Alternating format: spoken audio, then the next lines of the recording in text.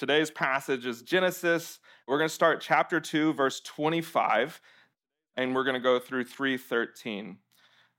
Says this, "And the man and his wife were both naked, and they were not ashamed. Now the serpent was more crafty than any other beast of the field that the Lord God had made. And he said to the woman, 'Did God actually say, you shall not eat of the tree in the garden?' And the woman said to the serpent, 'We may eat of the fruit of the trees in the garden, but God said, you shall not eat the fruit of the tree that is in the midst of the garden, neither shall you touch it, lest you die.' But the serpent said to the woman, 'You will not surely die. For God knows that when you eat of it, your eyes will be opened, and you will be like God. You'll know good and evil.' So when the woman saw that the tree was good for food, and that it was a delight to the eyes, and that the tree was to be desired to make one wise, she took its fruit and ate. And she also gave some to her husband who was with her, and he ate. Then the eyes of both were opened, and they knew that they were naked. And they sewed fig leaves together and made themselves loincloths. And then they heard the sound of the Lord God walking in the garden in the cool of the day. And the man and his wife hid themselves from the presence of the Lord God among the trees in the garden. But the Lord called to the man, and he said to him, 'Where are you?' And he said, 'I heard the sound of you in the garden, and I was afraid, because I was naked, and I hid myself.' And he said, 'Who told you you were naked? Have you eaten of the tree which I commanded you to not eat?' And the man said, 'Woman, the woman you gave to be with me, she gave me the fruit of the tree, and I ate it.' And then the Lord God said to the woman, 'What is this that you have done?' And the woman said, 'The serpent deceived me, and I ate.'" This is God's word. This passage makes me think of an event that you might have missed in 2020 because everything else was kind of on fire. And this is really a story about fire. And in Paris, there's this beautiful cathedral, the Notre Dame Cathedral. And I remember seeing as a child, this isn't my photo, but that's the front facing of it. It took, hundreds of years and all of these artists, and it's really like a picture of just like so much beauty. You can't be in that room. Anyone go into that room back in the day? And you just get a sense of like what humanity can aspire to adore God. Like it's that kind of place. And for the French people, it was like the picture of all that they were. I mean, it survived wars, it survived battles, all of these different things. But then, at the blink of an eye, really, after hundreds of years to make it, it burned down in a day. Here's some footage of it. They were repairing the roof, and it began to burn. And it burned rapidly. Ash was like filling the air. You can think about like the whole occurrence of 9/11 and how much it just changed. And then there's another just incredible billowing picture. What was really profound about this moment, though, is that the French people, really in tune with, being French and having feelings, they gathered around and they watched and they wept. They wept as they saw it burn to the ground. The reason that I think of that with this passage is this passage makes me so sad in the same way. I think that this is often a passage we just kind of know about. Yeah, there's the snake and it talks to the Eve, but this is a sad passage of Scripture. There's a deep grief in it, like a deep sorrow, something that was made and it was beautiful. Like the verse 25 of chapter 2, the man and the wife, they were both naked and they were ashamed. They were like naive, but it was like this purity of like knowing one another and not having any of the burden that we deal with. And then it was gone, like lost, beauty lost, communion lost. I mean, it happens instantly.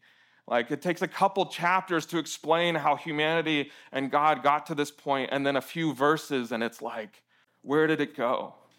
like just a line. And then they knew they were naked, and they hid. Communion with God lost, and then there's just this sort of picking up of the rubble. So this morning, I just want to dive into like what actually happened. What happens here? And maybe we'll understand what's happened within us. Because that's the reason it's so sad. Like the Notre Dame burning up, we can weep along with them because we know what it's like to lose something beautiful. We're going to see what happens to us, what happens in our relationships, what happens in our world. It begins with, it says that the man and the wife, they were naked and unashamed. There's this cool thing that happens in Hebrews, the word for crafty and the word for naked is like the same word almost with just a tiny little change. So he's kind of pointing to, there were these people, they were naked, but then there was this other person who was that but evil and dark and sinister. And then there's this real temptation. The serpent says, did God really say? Did he really say, surely you won't die? On the contrary, you'll actually be like God. God's just really withholding from you. You'll be more alive. You'll have more of you. You'll be better. You'll be able to be a person who can discern good and evil. You won't need to depend on God anymore. Surely he didn't say that. And if he did say that, if God did say you couldn't eat of this tree and experience this thing, then it's just because, he's withholding. And he doesn't want you to have this really good thing. There's wisdom, there's something better, there's a better version of you. It's also this attack on the very nature of God, that he surely isn't enough. Like what he's given you. And she says, he's given us all the fruit and all the trees. And we've spent a lot of time talking about that. So you know that like what they were given was abundance and was beauty and was glorious and was wonderful. But then there's this like tiny suspicion of like, well, maybe this whole thing with God is not enough. Maybe there's something like better out there that I could achieve. I can't really depend on God. I need to take matters into my own hands. And then it uses this word that she saw that it was a delight to the eyes, like a longing, as we talk about desire. She was like, I want this. Like how some of us want a mortgage or a raise or a promotion or a better awards or all of these. It's like that kind of longing desire she has for it. And she takes it and she eats it. And it was over as soon as she believed that lie. As soon as she had that desire, it was over. The whole thing. See, the view that God is withholding is the beginning of death and the end of joy. The view that God is withholding is the beginning of death and the end of all joy. See, sometimes we use this little euphemism for this passage. It actually is in my Bible. Just, the little bold parts above, that's like not the Bible. Just somebody trying to do their best. But sometimes we do this like thing. We call this passage the fall. Like a little trip. Like I have kids, they fall all the time. I fall all the time. Like I fall down the stairs outside of our house all the time. The reason I wear pants is because they're all scratched up, my legs. It's like it's a little detour. It's just this little thing. Humanity was walking along and this little twig got up in there and we kind of fell over.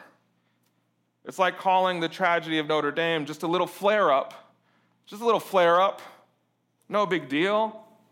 No, like we have to be real about what happens when they desire and they see that it's good and maybe God is withholding and we could have something more and maybe we don't even need him at all. It's a catastrophe. It's a horror. It's rebellion against the living God who knew them and saw them and said, you're very good. It's a rebellion against that, the maker of the heaven and earth who formed them for life and for joy.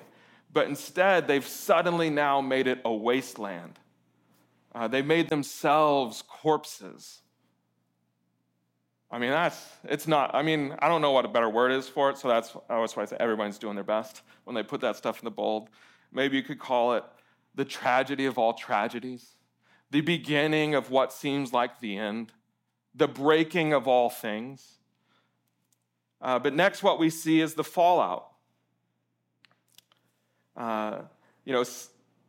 This thing, this awful thing, sin. Sin is something we do. It's something we believe. It's something we act upon, something we experience. Eve's sin is there's this sin of activity. There's a thing that she's done, right? She enters into this whole dialogue. She sees that it's good. She takes it. She eats it, right? There's this sin of doing. Adam's sin is real, this sin of passivity, of things not done. Things not done like, what the heck are we doing here? Why are we even contemplating this? Don't you see all the other wonderful trees? Aren't we eating of the tree of like life constantly? The sin of not doing things left undone, that always will lead to things done. And the results of it all is shame and guilt and blame and hiding. They feel so much shame. Their eyes are open, and they knew they were naked. That thing is not bad, like knowing that you're naked. That's not like we probably experience that at least once a day when we get in the shower, right? We know we're naked. There's nothing wrong with knowing that you have no clothes.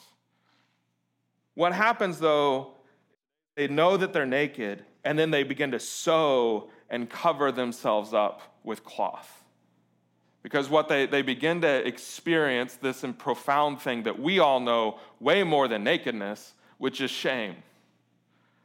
That not just like embarrassment, like I can't believe I fell, back to that, bad name, but the shame of I am bad. Not that I have done bad things. Like Adam's not like, ooh, shoot, I should have said something. Eve's not like, ooh, whoops, shouldn't have eaten that. It's this big sense of I am now unworthy and I myself am bad. And I cannot belong anymore in unhindered community. And that's what you see throughout the whole of Scriptures.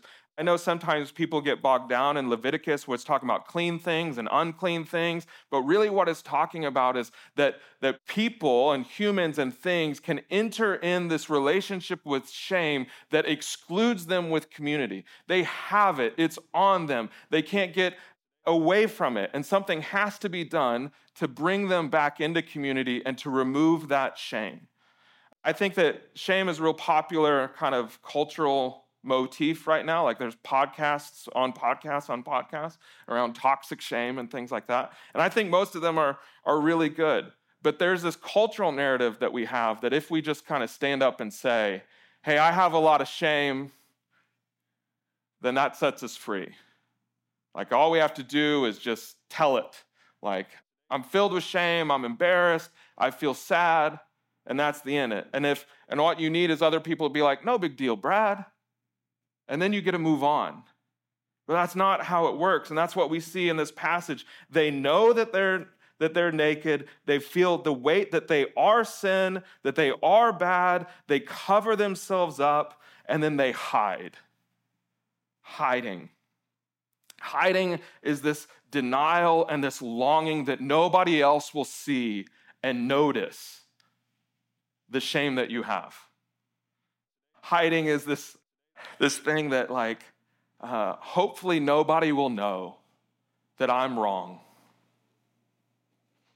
And that's horrific. But then there's also the guilt and the weight and the burden of it. I can't believe what we did. Let's hide. And then as God comes, they're afraid. They don't want to be seen and to be known that way. They're horrified. And see, this is how it's so different than just they ate some pomegranate or some apple or something. And that God just needs to come and say, no big deal.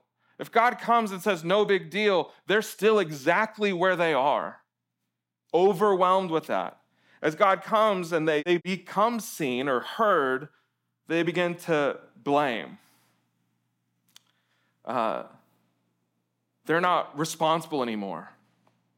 They begin to build a narrative that kind of gets them out of it, gets them the implications of their actions. They're not on me anymore.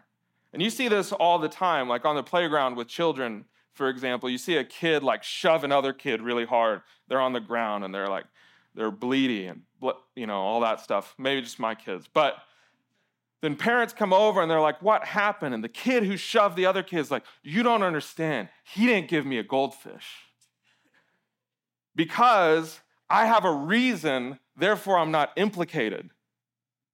We see this all the time, like, he called me a mean name, so I hit him. I can't be in trouble. He started it. We blow up at work, or we lie on our taxes, or we mislead other people, and we withdraw from relationship. We do all of these things. We say, but you don't understand.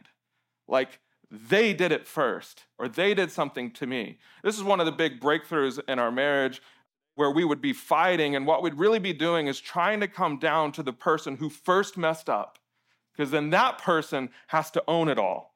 It's like, yeah, I said that, but first you said this.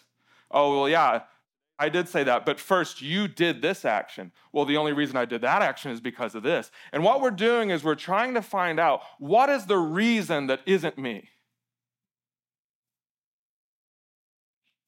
I wouldn't have said those mean things to you if you hadn't first done this. If you had met my needs, I wouldn't have looked elsewhere. God, if you would have answered my prayers and made my life easier, I would not have. What we want God to do is to come and say, you know what? Excuse accepted. Imagine that kind of story. God comes, he goes, you know what? You're right. It was Eve. I shouldn't have given you her. My bad. The one that I formed and made that would be a perfect helper for you so that you could thrive in the garden and actually do the thing that I commanded all humans to do. My bad. You're right. It's my fault, not yours, Adam. The reason we want God to accept all of those things is because our view of him is he's some sort of hall monitor or some assistant principal. No offense, Sarah, from your past career. It's okay. Now that you said that, you're all good. Because we think that God is just looking around for people who are skipping class and don't have a note. And if he can somehow buy our excuse, then it'll all be good. And so that is the broken fallout reality. And the fact is that if you hide, if you're denying, if you're running away from your own implication by blaming other people, and you know and you feel that I am myself bad, wicked, awful, embarrassed, there is no relationship. There is no cultivating and subduing the earth and being fruitful and multiplying and thriving and living at peace. There is no peace. So you think, well, how will God respond? Is he going to be angry, wrathful? Is he going to come and throw a tantrum, like a cosmic tantrum? Is he going to be apathetic? Is he going to come and be like, I don't even care? Is he going to ignore? Is he going to ignore them? Is he going to ignore every reality about what just happened?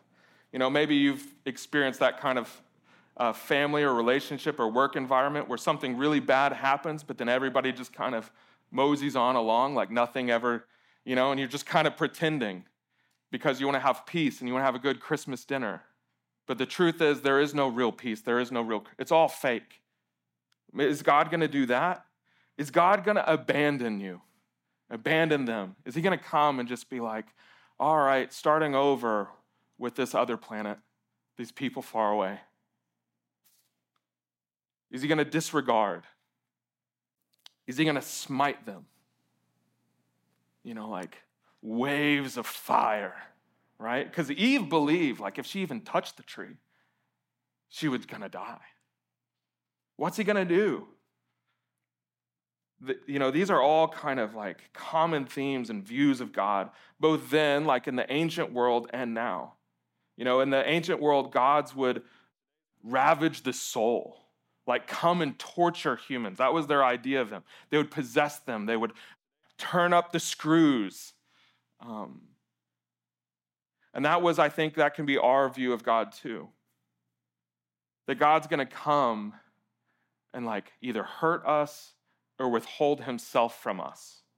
And I think that's kind of ironic. Like the temptation to abandon God is our opinions that he's not like bringing his full self to us. Like our temptation, the root of them is God is withholding. And then our biggest fear with God is that now he's going to be even more withholding. It's pretty ironic. And then that puts us in this deeper cycle of, so now I'm going to sin more because God's withholding and because he withheld himself from me. And now I've got to keep on sinning and I'm going to punish myself that way. But this is what God actually does. He comes to them walking in the garden in the cool of the day, moving towards them, looking for them in this golden hour of the day. And this is just a little aside, a small bit of like rhythmic advice for your life. God made the sunset, and he made the evening, and he made that time of day where everything is just gold and beautiful and wonderful, like when you can make really good movies, right? Like that's why we're all here, or the city is here, right? Because there's this time where it's just beautiful and wonderful. It's the best time to go on a date. It's the best time to like relax. It's the best time to play a sport. You know what I'm talking about, right? Golden hour.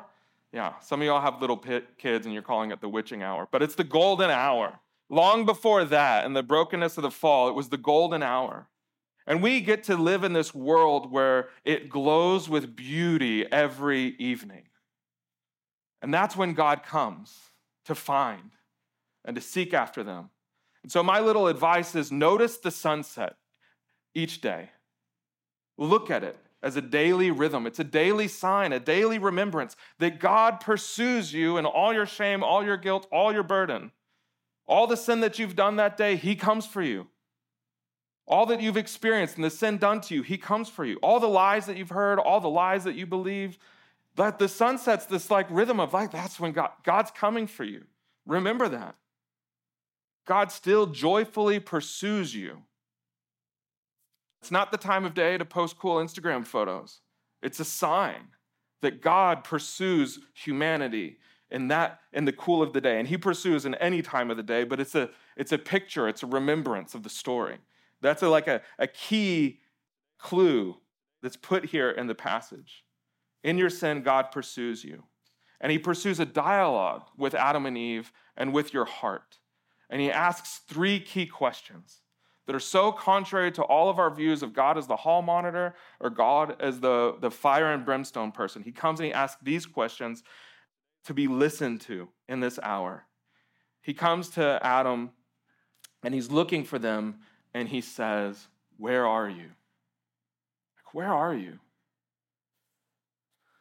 It's not like they're playing hide and go seek and God doesn't know where he is. It's like he's made this whole world, this whole universe. He's made this whole garden. Can't be that big. Is God really wandering around like, "Hey, where are you? I thought we were going to play." It's like, no, he knows where they are, but he's asking them, "Where are you?" Because when we sin, we're completely lost and we lose all touch. We're untethered.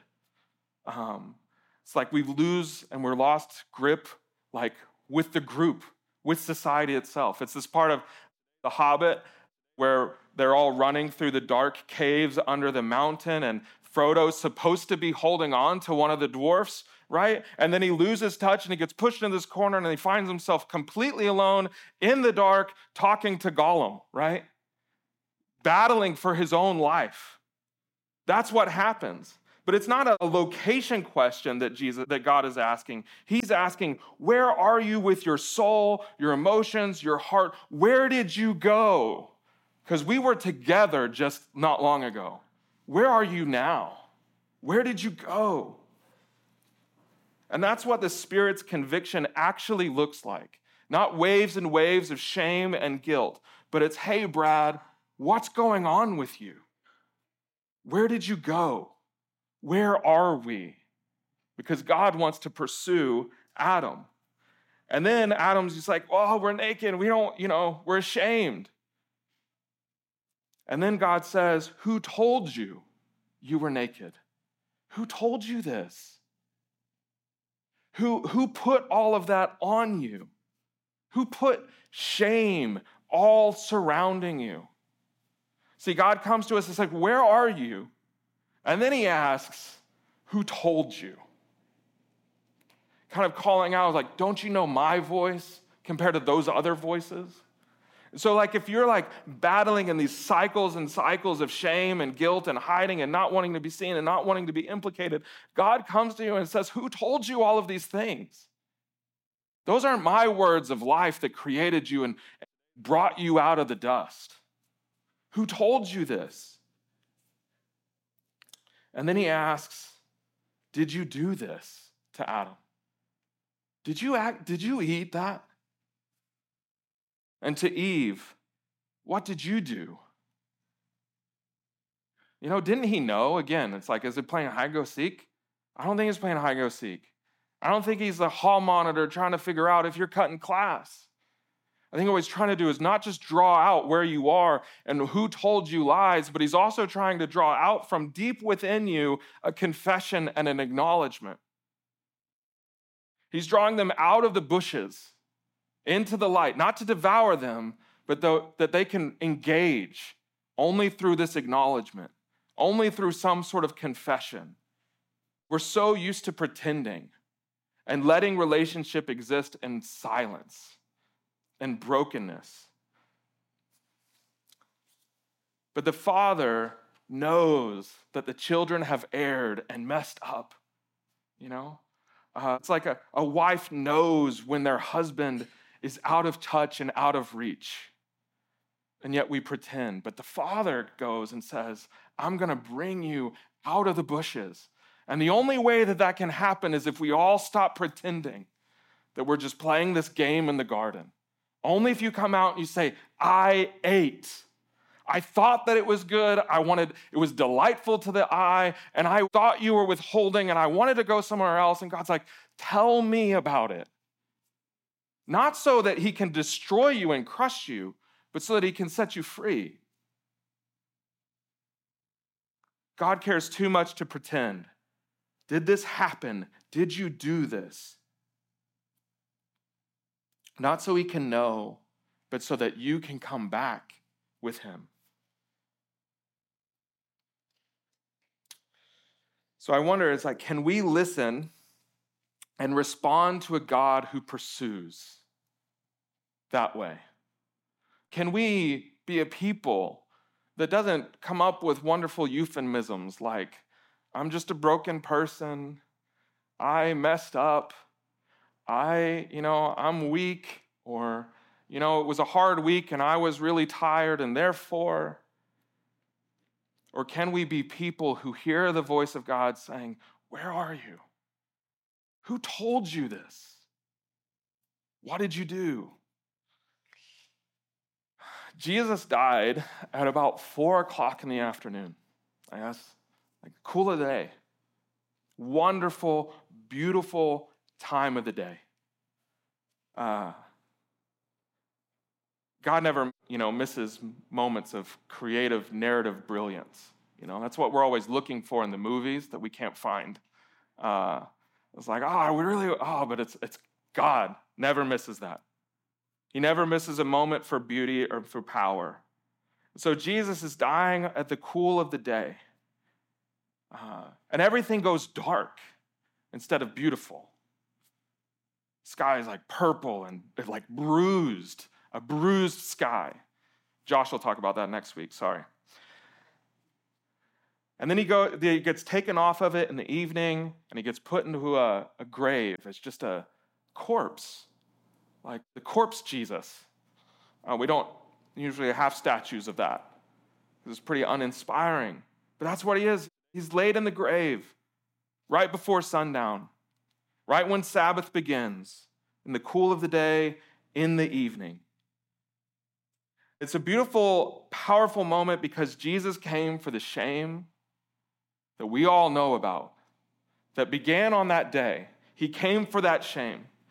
He came for the guilt that riddles us. He came for the death that comes from that.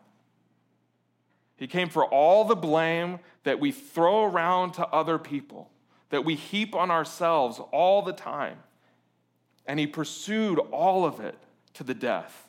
And he took all of it on himself, took all of our sin, all of our shame, all of the burdens, and he was buried. It's a pretty profound thing because it's like, oh, can't God just come and be like, no big deal? Instead, what he does is he comes and he says, okay, I will take all the blame. You can play the blame game forever and for all time. And this is God's perspective in Jesus. Okay, I will take the blame. I will take the suffering. I will take the sin. I'll take all the shame that you're experiencing. I'll take all the hiding that you have. And he is buried, but then he is raised.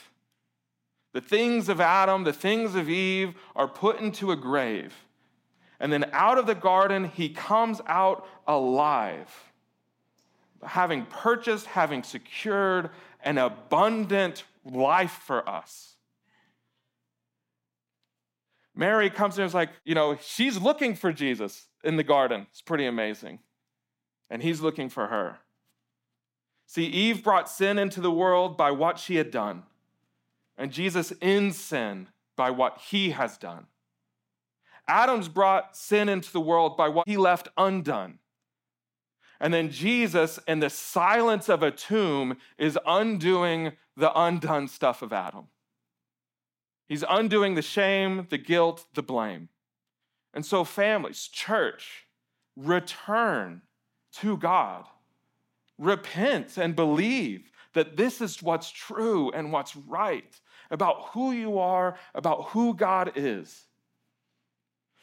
Thomas Watson, no relation, Puritan preacher, he said this, because I think the return is frightening. Like, we were like Adam and Eve, hiding in the bushes. It sounds terrifying. People are going to know I'm a sinner? Fam, we already know, right? Just like, isn't it going to be costly? Isn't it going to be burdensome? Isn't it going to be terrible? Just like Christian and Pilgrim's Progress of like, but the burden, it will hurt so much when the burden comes off.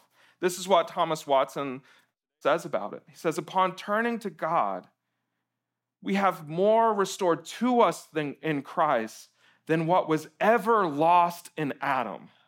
Like, that's a profound truth. That what we taste and experience in returning to Christ is more than Adam ever experienced in the garden, that was ever lost. It's like when they rebuild the Cathedral of Notre Dame, that it will be more magnificent, more beautiful than anything that was burned and took down. But he goes on, It says, God says to the repenting soul, I will clothe you. Instead of nakedness, I will clothe you with the robe of righteousness. God's saying, I'm going to dress you up, not with shame, but with like a holy pride that I am well. Instead of thinking I am bad, you're going to think I am good because the clothes prove it. And then I will enrich you with jewels and graces of my spirit. I will bestow my love upon you. I will give you a kingdom. God will say, son, all I have is yours. That's what returning feels like, that God secured. And so while this is the story of the origin of sorrow and sin and death, we get to live in this reality where God has already conquered those things, and what's offered to us are riches that Adam and Eve could never fathom. Like, what a wonderful thing. That's joy. Can't get joy pretending something else. This is joy. So return. Let's pray.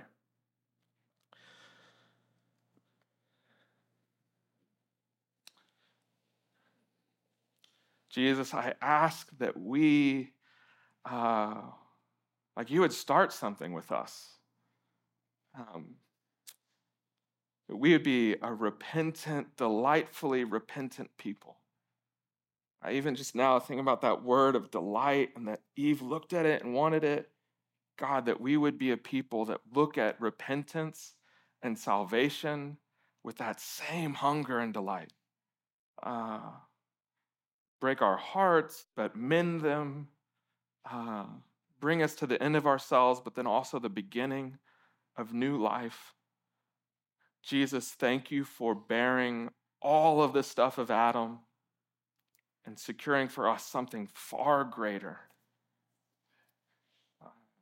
Yeah, Spirit, please continue to do your work among us in this way. Amen.